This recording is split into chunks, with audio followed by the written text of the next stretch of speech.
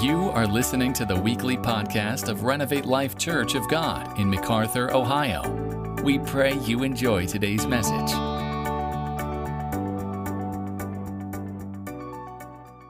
I want you to turn with me to Ephesians chapter 1, 18 and 19. Dusty may have to put a little bit more on this. As you can tell, I'm having trouble with my voice this morning.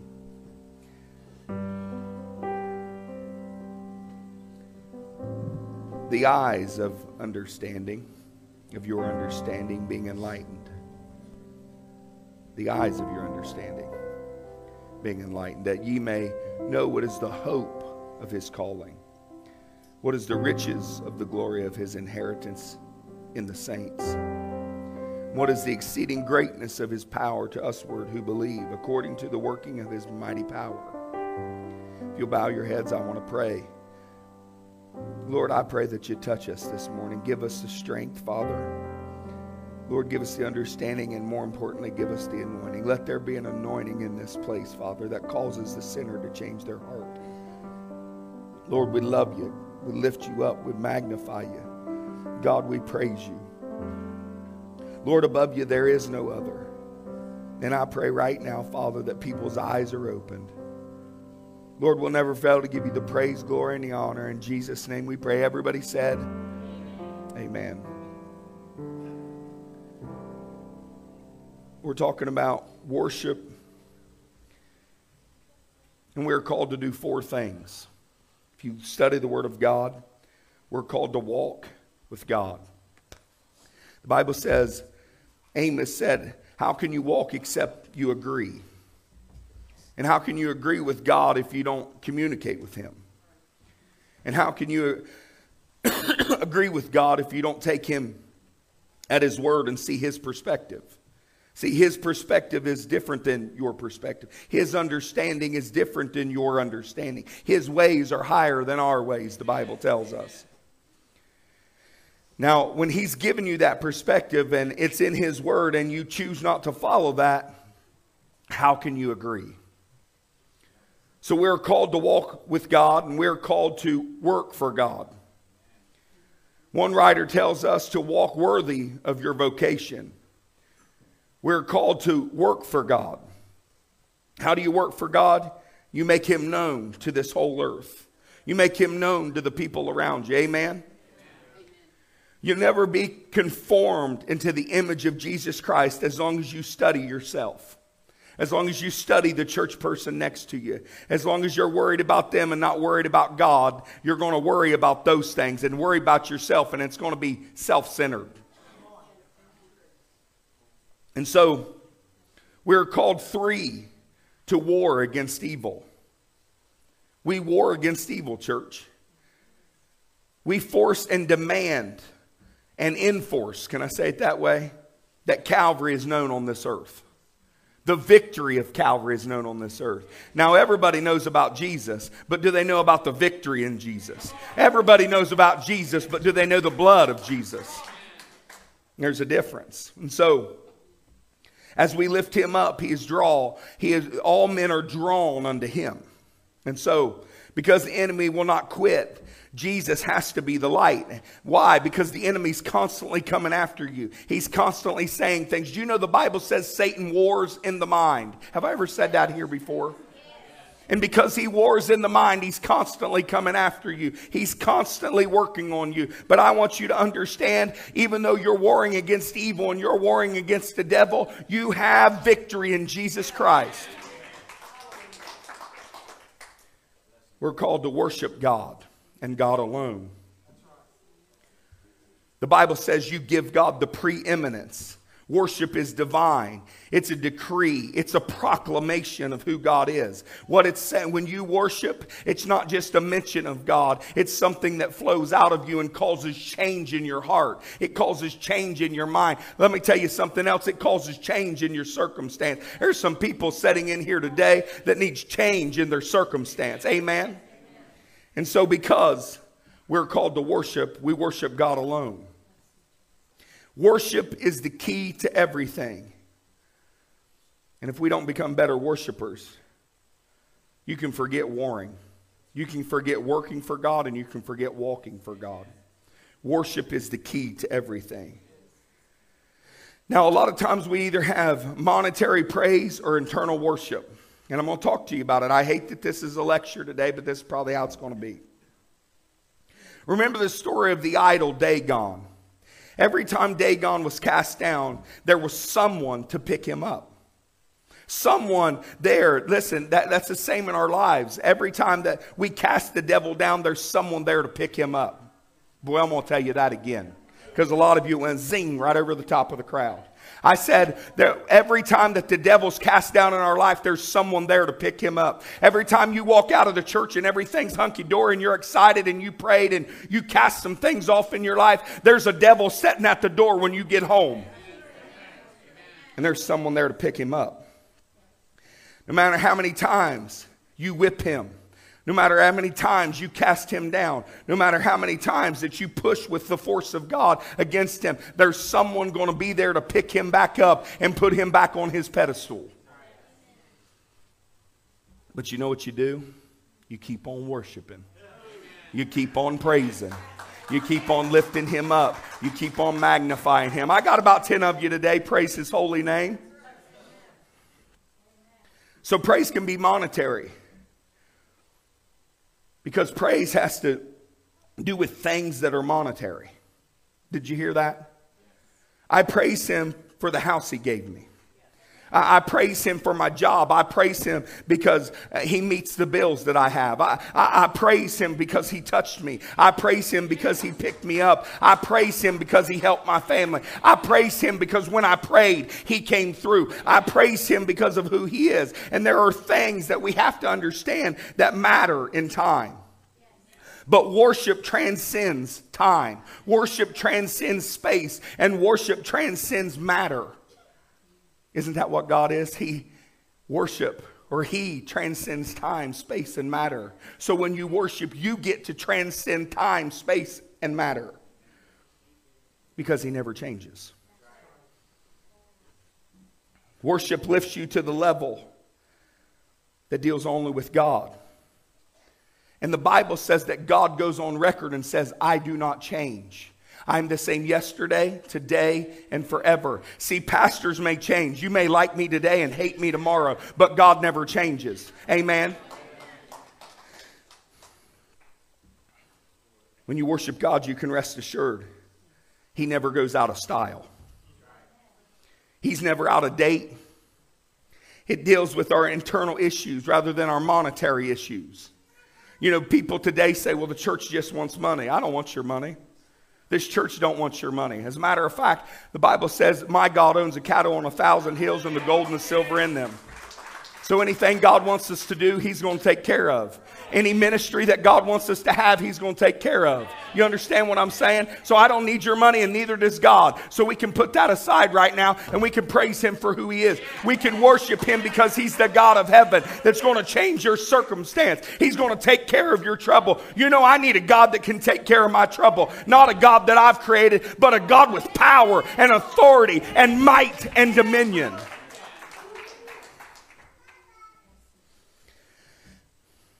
But we try to put everything in an overview.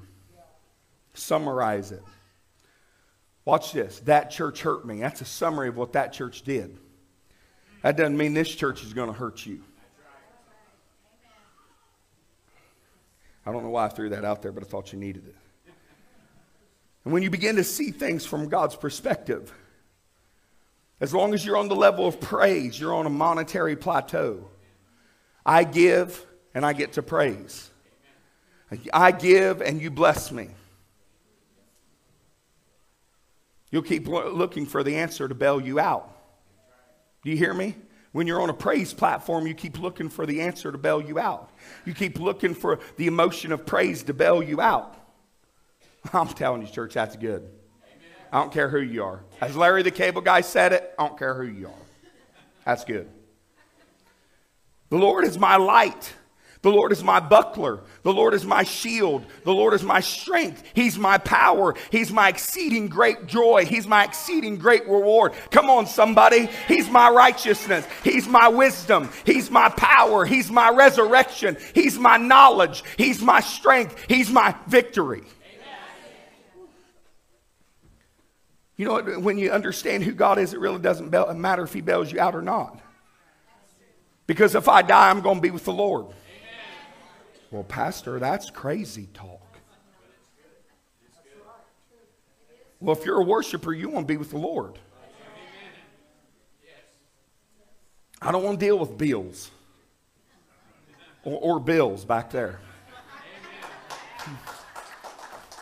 Bill didn't do anything. I just happened to see him back there. Worship has to do with perspective. It has to do with understanding the concept of who God is. But power flows from what we worship. I'm going to say it again. Power flows from what we worship. Luke 4:3 says, and the devil said unto him, if thou be the Son of God, command this stone that it be made bread.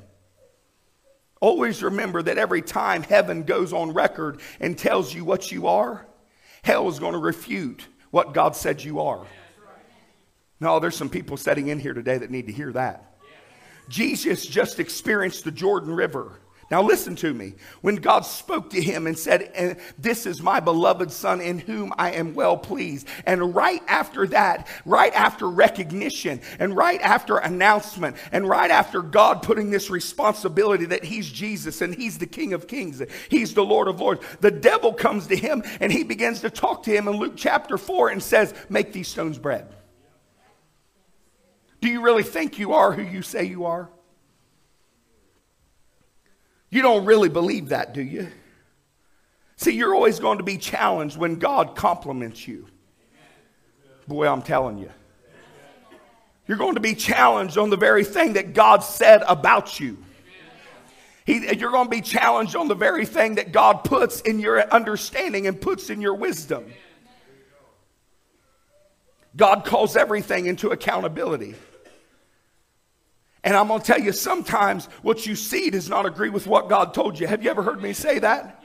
Sometimes what you see does not agree. And so listen, the Bible says that God spoke to Abraham and said, I'm going to call you father. But he had no children. Listen, if you believe what the devil said, you're going to never birth anything. But the moment that you get a hold of God, God's going to change some things in your life. Well, Pastor, what do I got to do? Where do I got to go? You don't got to go anywhere and you don't have to do anything. All you got to do is lift your hands in worship. He said, you're the head, and you say, but I feel like the tail. He says, you're above, and you say, well, I feel like I'm beneath. He says, you're the wisdom of God, and you say, well, I feel like I'm kind of stupid. You're the power of God. You're the holiness of God on this earth, church. But I'm weak. I can hardly stand up. I don't think I can make it through the rain. It'll knock me over. Some people say, I was shaking like a feather. You need the power of God in your life. Amen. God speaks from eternal perspective.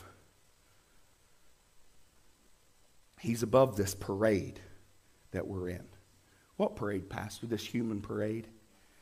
Where we try to make people think that we're something we're not? Oh, that's good. I know all you're sleeping, but I'm having a great time up here. Now watch, God always speaks from the end to the beginning. He doesn't speak from where he's at to the future. He speaks from the end to the beginning. Why? Because the Bible says, I see things from the end to the beginning.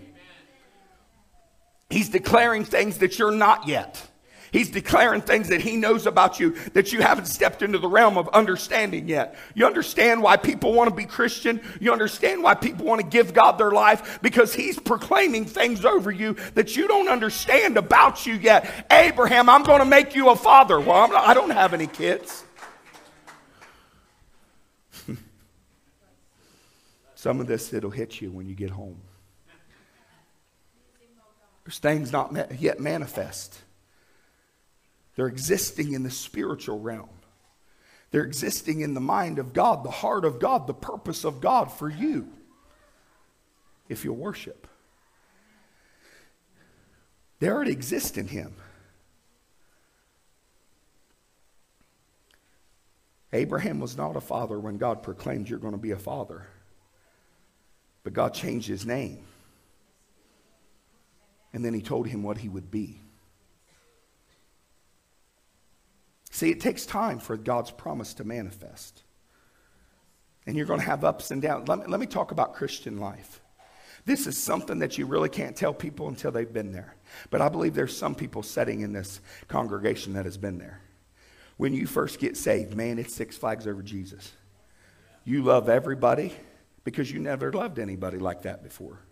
You love everybody, and you're excited about everybody. You love your pastor. You ain't got nothing to say about him. Woo, that'll preach. He's the greatest thing since sliced bread. But then time comes along, and you get to know old chubby fellows like me. And you realize that they don't rest right at the foot of the cross, that I'm just like you are.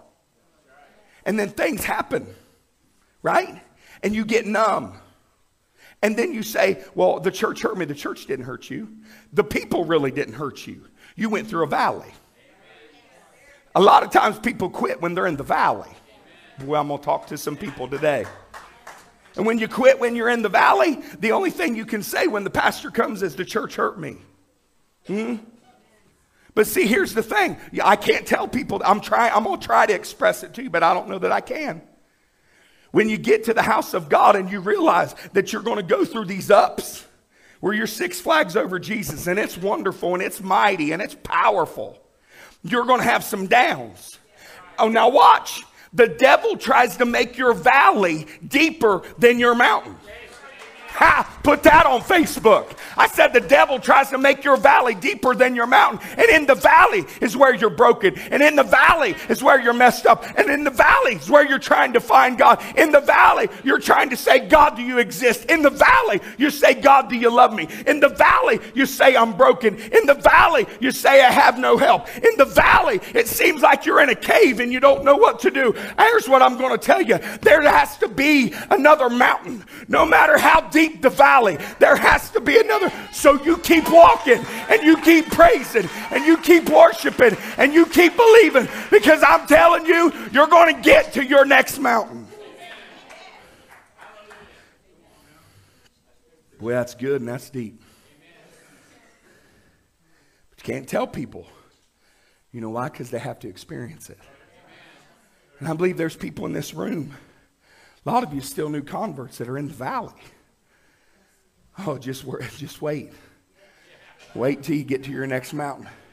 Because when your valley's the deepest, that next mountain is the greatest. Because here's what you don't understand, is if you'll just try to walk, you just got to try. If you try to walk, God will take care of you. If you try to walk, God will pick you up. If you try to walk, he'll take you up the mountain. Listen, my God don't drag you. You're not even going to know he's there, because he finesses you and he holds you close to him and he takes care of you. Listen, people don't understand till they've been there, but I'm talking to you today. Abraham wasn't a father, but God changed his name and God gave him promise. Your mind, your will, your seat of personality, your concept has to be retrained when you become a Christian, not a believer. Because there's a lot of believers sitting in the room that are not Christian. Now watch, Luke 4:4. And Jesus answered him and said, it is written, man shall not live by bread alone, but by every word. Now here's the thing. In John 1:1, the Bible says that Jesus was made flesh, and the Word was God, and the Word was with God. Who was the Word? Jesus. Now listen, and Jesus answered him, saying, it is written that man shall not live by bread alone, but by every word of God. Jesus is the Word. The original text says it this way: by every word that proceeds from God is continuing his communication. We need to hear his communication. It needs to continue in our life. Now, I know y'all love the King James Version, but we need to go back because sometimes we've lost some stuff. Listen, God is constantly in communication. He's trying to speak with you on every level that you can possibly think of. It's up to the church people. It's up to the Christian. It's not up to the religious. It's up to the church people. It's up to the Christian to hear the word of the Lord. We're living in the last days, church. We're living in a time when people said, my father's father said that before they went to sleep. But I'm telling you right now, if you'll get a hold of God, God will open some things in your life that you never thought possible. There's some dreams that you've had that you thought were dead, and God, in the middle of the valley, the lowest valley of your life, is going to pick those dreams up and carry them to the mountain. Verse 5. And the devil talked him up into a high mountain, or taking him up into a high mountain, showed unto him all the kingdoms of the world in a moment of time. And the devil said unto him, all this power will I give thee. Now listen. And the glory of them, for that is delivered unto me, and to whomsoever I will give it. Jesus didn't dispute any of that, because he knew that he had all the legal right. Sometimes you got to know what you have. Luke 4:7. If thou therefore wilt worship me, all shall be thine. Who said that? Satan. If thou therefore wilt worship me, all shall be thine. Apparently, glory, dominion, and power flow from worship. Whether we're worshiping the devil or we're worshiping deity. Did you catch it? Have you ever wondered why sinners seem to prosper? Why you can't hardly pay your bills? It's because they are worshiping the God of this world. And the God of this world, as they prostitute their talent and ability that God gave them, will reward them in gifts. You read it again. I'm going to read it in the International Children's Version. The devil said to Jesus, I will give you all the kingdoms and all their power and glory. It has all been given to me. And I can give it to you. Or I can give it to anyone I wish, is what the International Children's International says. Who delivered power, dominion, and glory to Satan? Adam. The devil did not understand who Jesus was. Because if he really understood who Jesus was, listen, the Bible says there's a spiritual truth hidden in the book, and it tells us none of the princes or the archon of this world knew. Had they known, they would not have crucified the Lord of glory. When they crucified him, they destroyed themselves, and they fulfilled the timeline of God. You don't get it. You don't. I wish you got it. I do. Pastor, quit saying. People say that. Pastor, quit saying I don't get it. You don't get it. Because if you got it, you would worship. You would praise. You would realize that you're not broken. You're not messed up. You're just going through the valley. God, help me when I'm going through the valley. Help me when I can't see you. Help me when I think you don't love me. Because I know that your love is greater.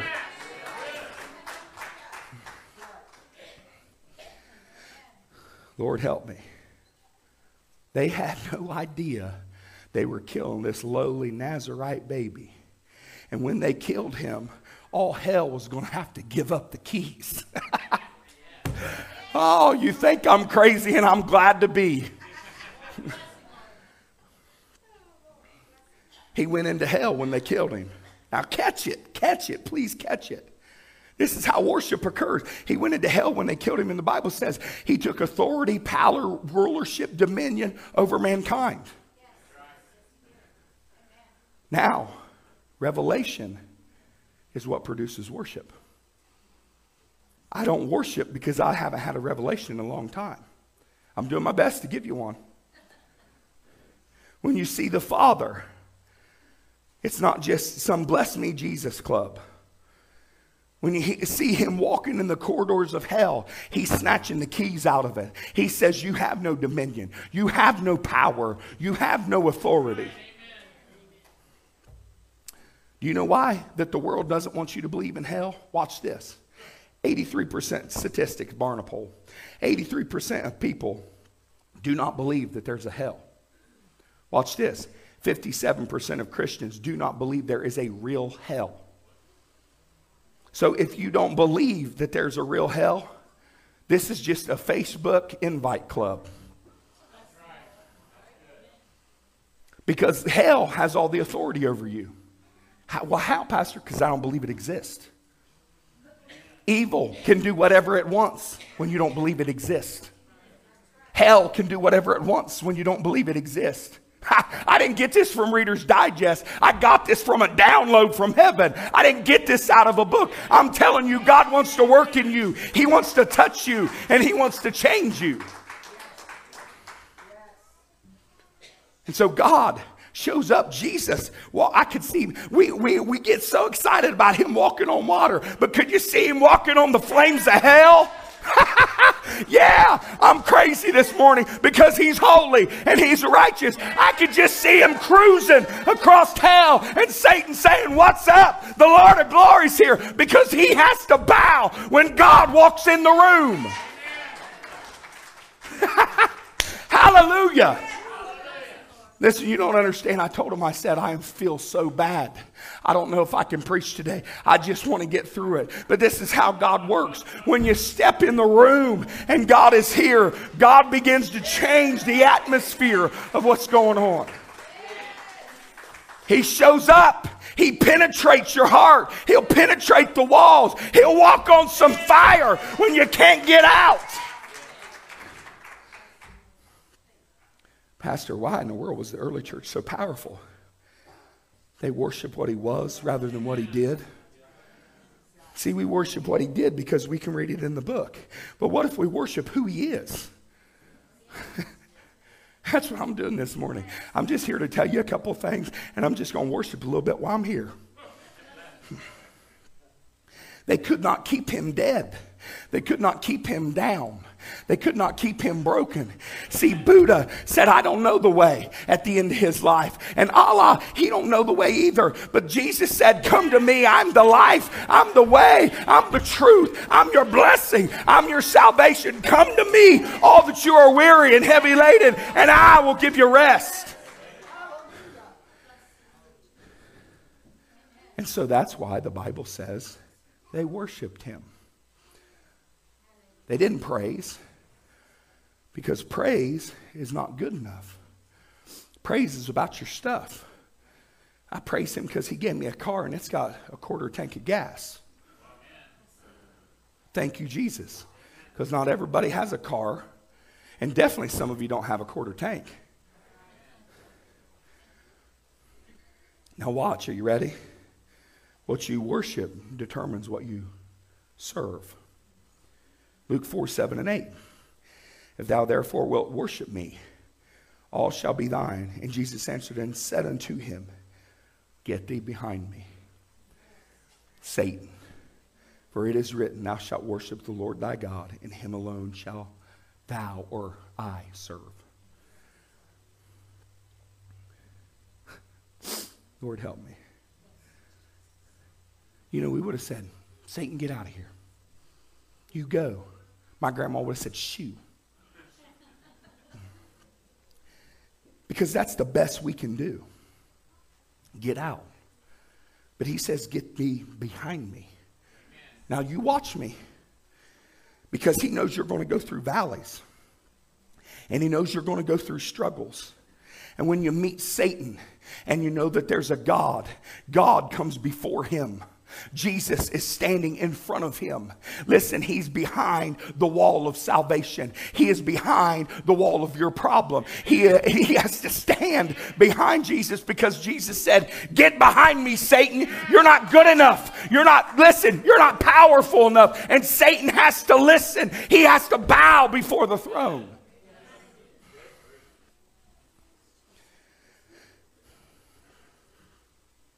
So anything that ever follows truth watch, is error. Get thee behind me, error. Get thee behind me, addiction.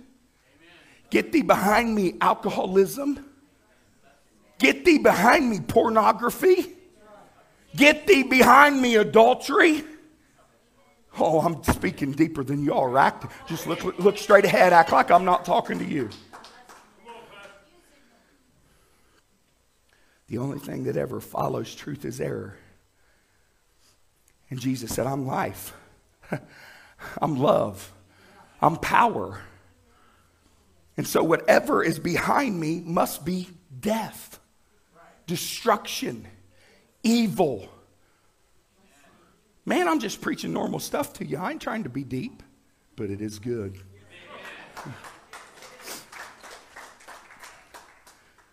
And so what do we do when we allow Jesus be between us and death?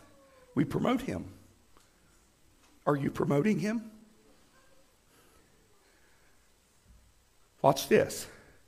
Get thee behind me, Satan. Every conqueror that defeated a city always carried the conquerees behind him.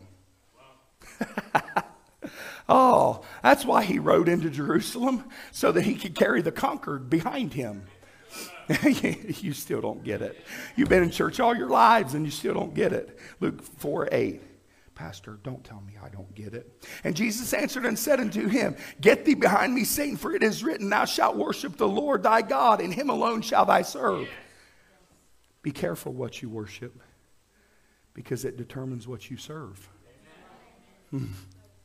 I'm having so much fun today. If you worship Hollywood, you will serve it. If you worship education, you will serve it. If you worship knowledge, you will serve it. If you worship style, scandal, sex, immorality, popularity, you will serve it. Be careful what you worship, because what you worship determines what you serve. Man, Pastor, that's powerful. I know. I'm thankful God gave it to me. Worship delivers me from pride, and it makes me dependent.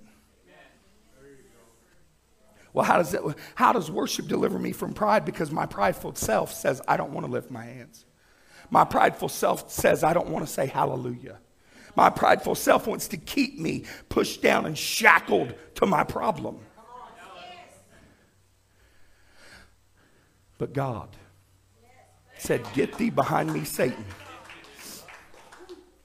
It extends the privilege that I am allowed to worship. You don't have to sit here broken. I'm allowed to praise. I'm allowed to praise. Do we got any praisers in the house? Yes. I've seen more praisers today than I've ever seen. You got a couple more minutes? We ain't to the 5-minute mark yet. You can admit, admire, or adore God. There's 3 words. To admit means to acknowledge or confess, to consider or grant, to allow or to leave room for, to acknowledge the possibility while accepting the probability. You find people who will admit there is a God, but they won't accept God.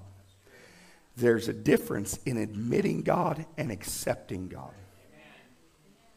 They admit the existence of a supreme being, but they won't accept the right of that being a rule. To admire means to hold it in high regard, to regard in wonder or delight. It means marvel at one's ability to perform or to accomplish great feats. There are people who admire God, but who have never adored God. It's like marriage. You know, when you marry someone, sometimes you build this admiration for them, but you never adore them. And if you're void of adoration, then you're void of what you need to get in the relationship. And so there's always something missing. In religious relationships, we admit there is a God, and we admire some of the stuff that he has done. We admire some of the stuff we read about him in the Bible, but we have never reached that high pinnacle of adoring him. Adoration. It's a love for him. He loved me. Why don't I love him? It's not just a love. It's a deep passion wanting to know more. Amen. Now watch. To adore means to love greatly, to honor highly, to idolize, to worship as divine. There's a lot of things that we idolize. There's a lot of things that we worship as divine. You need to ask yourself, what do you do? Do you admit there's a God?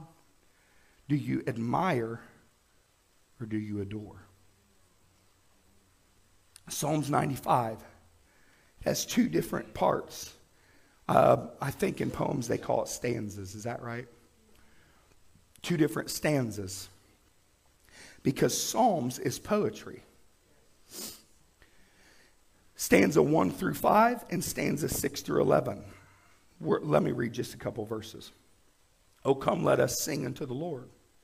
Let us make a joyful noise to the rock of our salvation. Let us come before his presence with thanksgiving and make a joyful noise unto him with psalms. The first two verses, the psalmist has an invitation to praise the Lord with your voice. Right? The literal translation of the original text reads this: Oh, come and let us shout joyfully unto the Lord. Let us make a joyful noise to the rock of our salvation. Let us go forth to meet him with thanksgiving. Let us make a joyful noise with hymns. Verse 1 through 5. It's an invitation to praise. It's an invitation to extol him. It's an invitation to thank him for the blessing that he gave us. Are you hearing me? It's demonstrative. It's expressive. It's vocal. And he's inviting you. But everything changes at verse 6. Here's the reason why. Let me read it to you. Oh, come, let us worship and bow down. Let us kneel before the Lord our Maker, for he is our God. And we are the people of his pasture and the sheep of his hand. Today, if you will hear his voice. The literal translation. This is not the King James for you people. I apologize. The original written text in the Hebrew. Oh, come, let us adore him, idolize, love, and applaud with intensity. His being, his actuality, and his acts. It literally says, let us prostrate ourselves and lay down. Let us kneel before the Lord our Maker. Verse 6. The word rendered worship is in its fullest interpretation a total prostrate body lying on the ground face down. You done that? Our wonder determines our worship. Worship involves three aspects. It's like a gymnastics. First, prostration or lying down in full length. Second, bending the body from the waist, head and shoulders down. The third posture is kneeling, then lying prostrate with the forehead touching the ground. It's an outward act, an expression of adoration for God's greatness. It's solely that inward understanding of God. I adore you more than anything else in my life, so I'm willing to lay down before you. Worship shows our sin, consecrated with our purity and our ignorance. It's his greatness matched with our broken ignorance that allows his omnipresence to flow in the room. Now watch. I'm almost done. If a sinful man will empty himself of himself before the Creator who made him and acknowledge his mess up, and acknowledge his folly, acknowledge that he doesn't have the ability, acknowledge that he doesn't have the understanding, then God will come with power and change the inward man. Worship takes time to magnify. It's just not quick like praise. I praise you, Father, for what you've given me. Worship takes time. It takes time in the church. Every false religion has some kinds of truth in it. That's how it gets believers. You understand? That's how it can gain congregants, because it has some truth. We have to understand and identify the difference between some truth and real truth.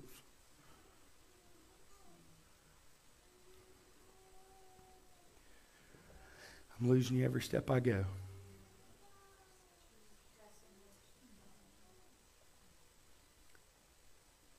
The best churches start out pure. But a lot of times what happens is they lose their purity. Every one of us take detours and we lose our purity on our own. We lose the pioneer spirit of the church. There's a thing that I don't know if many people even talk about or think about anymore, called the Azusa Street Revival. It's what we call our Pentecostal heritage. A large segment of those people were black. They were totally ignorant. And there's a revelation that came to them about the baptism of the Holy Ghost. And it changed their worship, and their worship spilled out into the streets. They didn't know any better. And they worshiped God. They worshiped God so much that when it spilled out into the street, listen to me, other people got connected to it and got healed and got delivered and got changed from a bunch of people that didn't have enough sense to get in out of the rain. And they call it the Azusa Street Revival. They didn't have anything, but they had wonder. They didn't have anything, but they had worship. They didn't have anything, but they had a backbone that said, I'm going to praise God. And they got a revelation about the raw presence of God. Remember that there's no worship without revelation.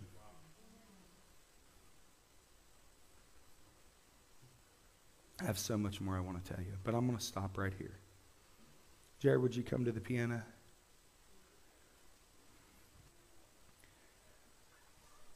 Three areas of worshiping God. And for you church junkies, this will be good.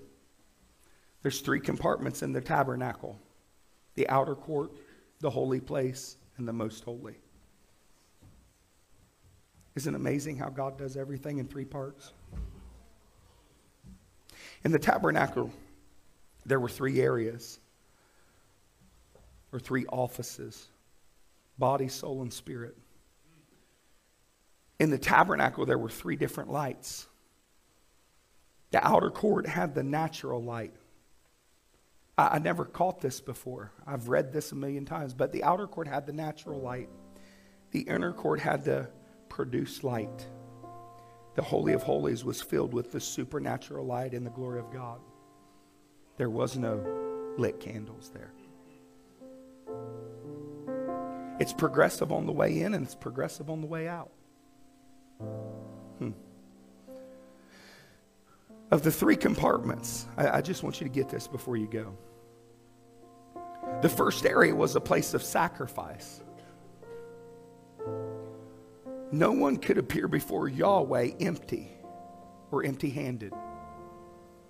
Do you know Yahweh, as we say it, is never uttered by the Jewish people because it is a word that is sacred and consecrated to them. Everybody has to come to worship ready to give. In this area, we come to worship and we give George $1. It's a poor substitute. The first area that we walk into was a place of sacrifice. It was done with natural light. And it's a good indicator of praise and thanksgiving. Anybody can do that. Anybody can say, thank you, Lord, and not even be saved. In natural areas, that's what we all operate in, the natural realm. Everybody can see because of the natural light. They can see when God heals you. They can see when God helps you. They can see when God bless you. They can see when God made a way to praise for you when no one else could praise and you worshiped Him. They understand God is righteous, but because everybody can see this natural light, they're not sure that they want to be involved. Then you progress from the place of natural light into a place of sacrifice, into the holy place. There's less people there. You're no longer in a place of sacrifice. You're in a place of service because the priest is in the service area, and that's produce light. He lights the candles. He dresses the light. He changes the bread when it needs changed, and he offers incense. It's a place of service. It's beyond the place of thanksgiving because everybody can walk into the place of thanksgiving. Are you catching it? But you're still moving toward the great and mighty one because service is pure in the holy place. Behind the veil, there's no natural light. There's no man-served light and no work. It's all adoration. It's all raw presence, the Shekinah glory. And when you get there, your problems are not welcome. In the holy place, God will take your problems. In the place of thanksgiving, God will take your problems. But in this place where the veil is, this holy place, is not reserved for your problems. You can't bring your issues about your unpaid bills because God won't show you glory in trouble. You can't bring your sin because God will not share His glory with your sin. He'll burn it to the ground. You can't bring your pain because all He accepts is your worship there. That's why most people don't make it in. I talk about Isaiah 6, 2 through 5 a lot, where the angels cry, holy, holy. But it wasn't a praise service. Anytime an angel says holy, that's a worship service. Because he is worshiping what he sees that never changes. And I told you, with each time he says holy, he makes a revolution around the throne. And with every revolution, there's a revelation. And with every revelation, there's worship. I worship you this morning, Lord. Would you stand with me? I praise you this morning.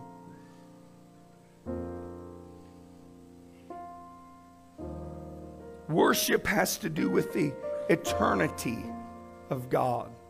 It has to do with His nature. It's not what He's done, it's who He is. And when you start blessing God for who He is, you're not praising God, you're worshiping God. When you worship God, the pillars in the temple move, the Bible says. The holiness of God shows up and conviction falls. Remember, Isaiah didn't cause conviction. He was convicted because the angels were worshiping when he was there. You see, angels find it easy to worship because they've been exposed to God's revelation. So they just cry, holy, holy, holy. They don't praise Him for what He's done. They praise Him for who He is. When you magnify God with worship, the sinner gets convicted. When you magnify God with your praise, the sinner begins to praise. You can never get the sinner to worship God. Because when they step into the raw presence of God, they realize they're naked. But if you worship and you praise, you bring this spirit of the power of God down, and they want to experience it too. So not always, but a lot of times they're willing to be naked along with you. Praise says, I'm broken. Praise says, God, I thank you for what you've given me. But worship says, I don't care if you give me another thing. I'm going to worship you anyway. I'm going to lift you up anyway. Oh, I got to stop. We don't worship very good, church. Our worship gets better in public because we see other people. But if our worship is really going to get better in public, we have to practice in private. What people saw of David was his public worship. How David got the power was his honor and dedication to God in private.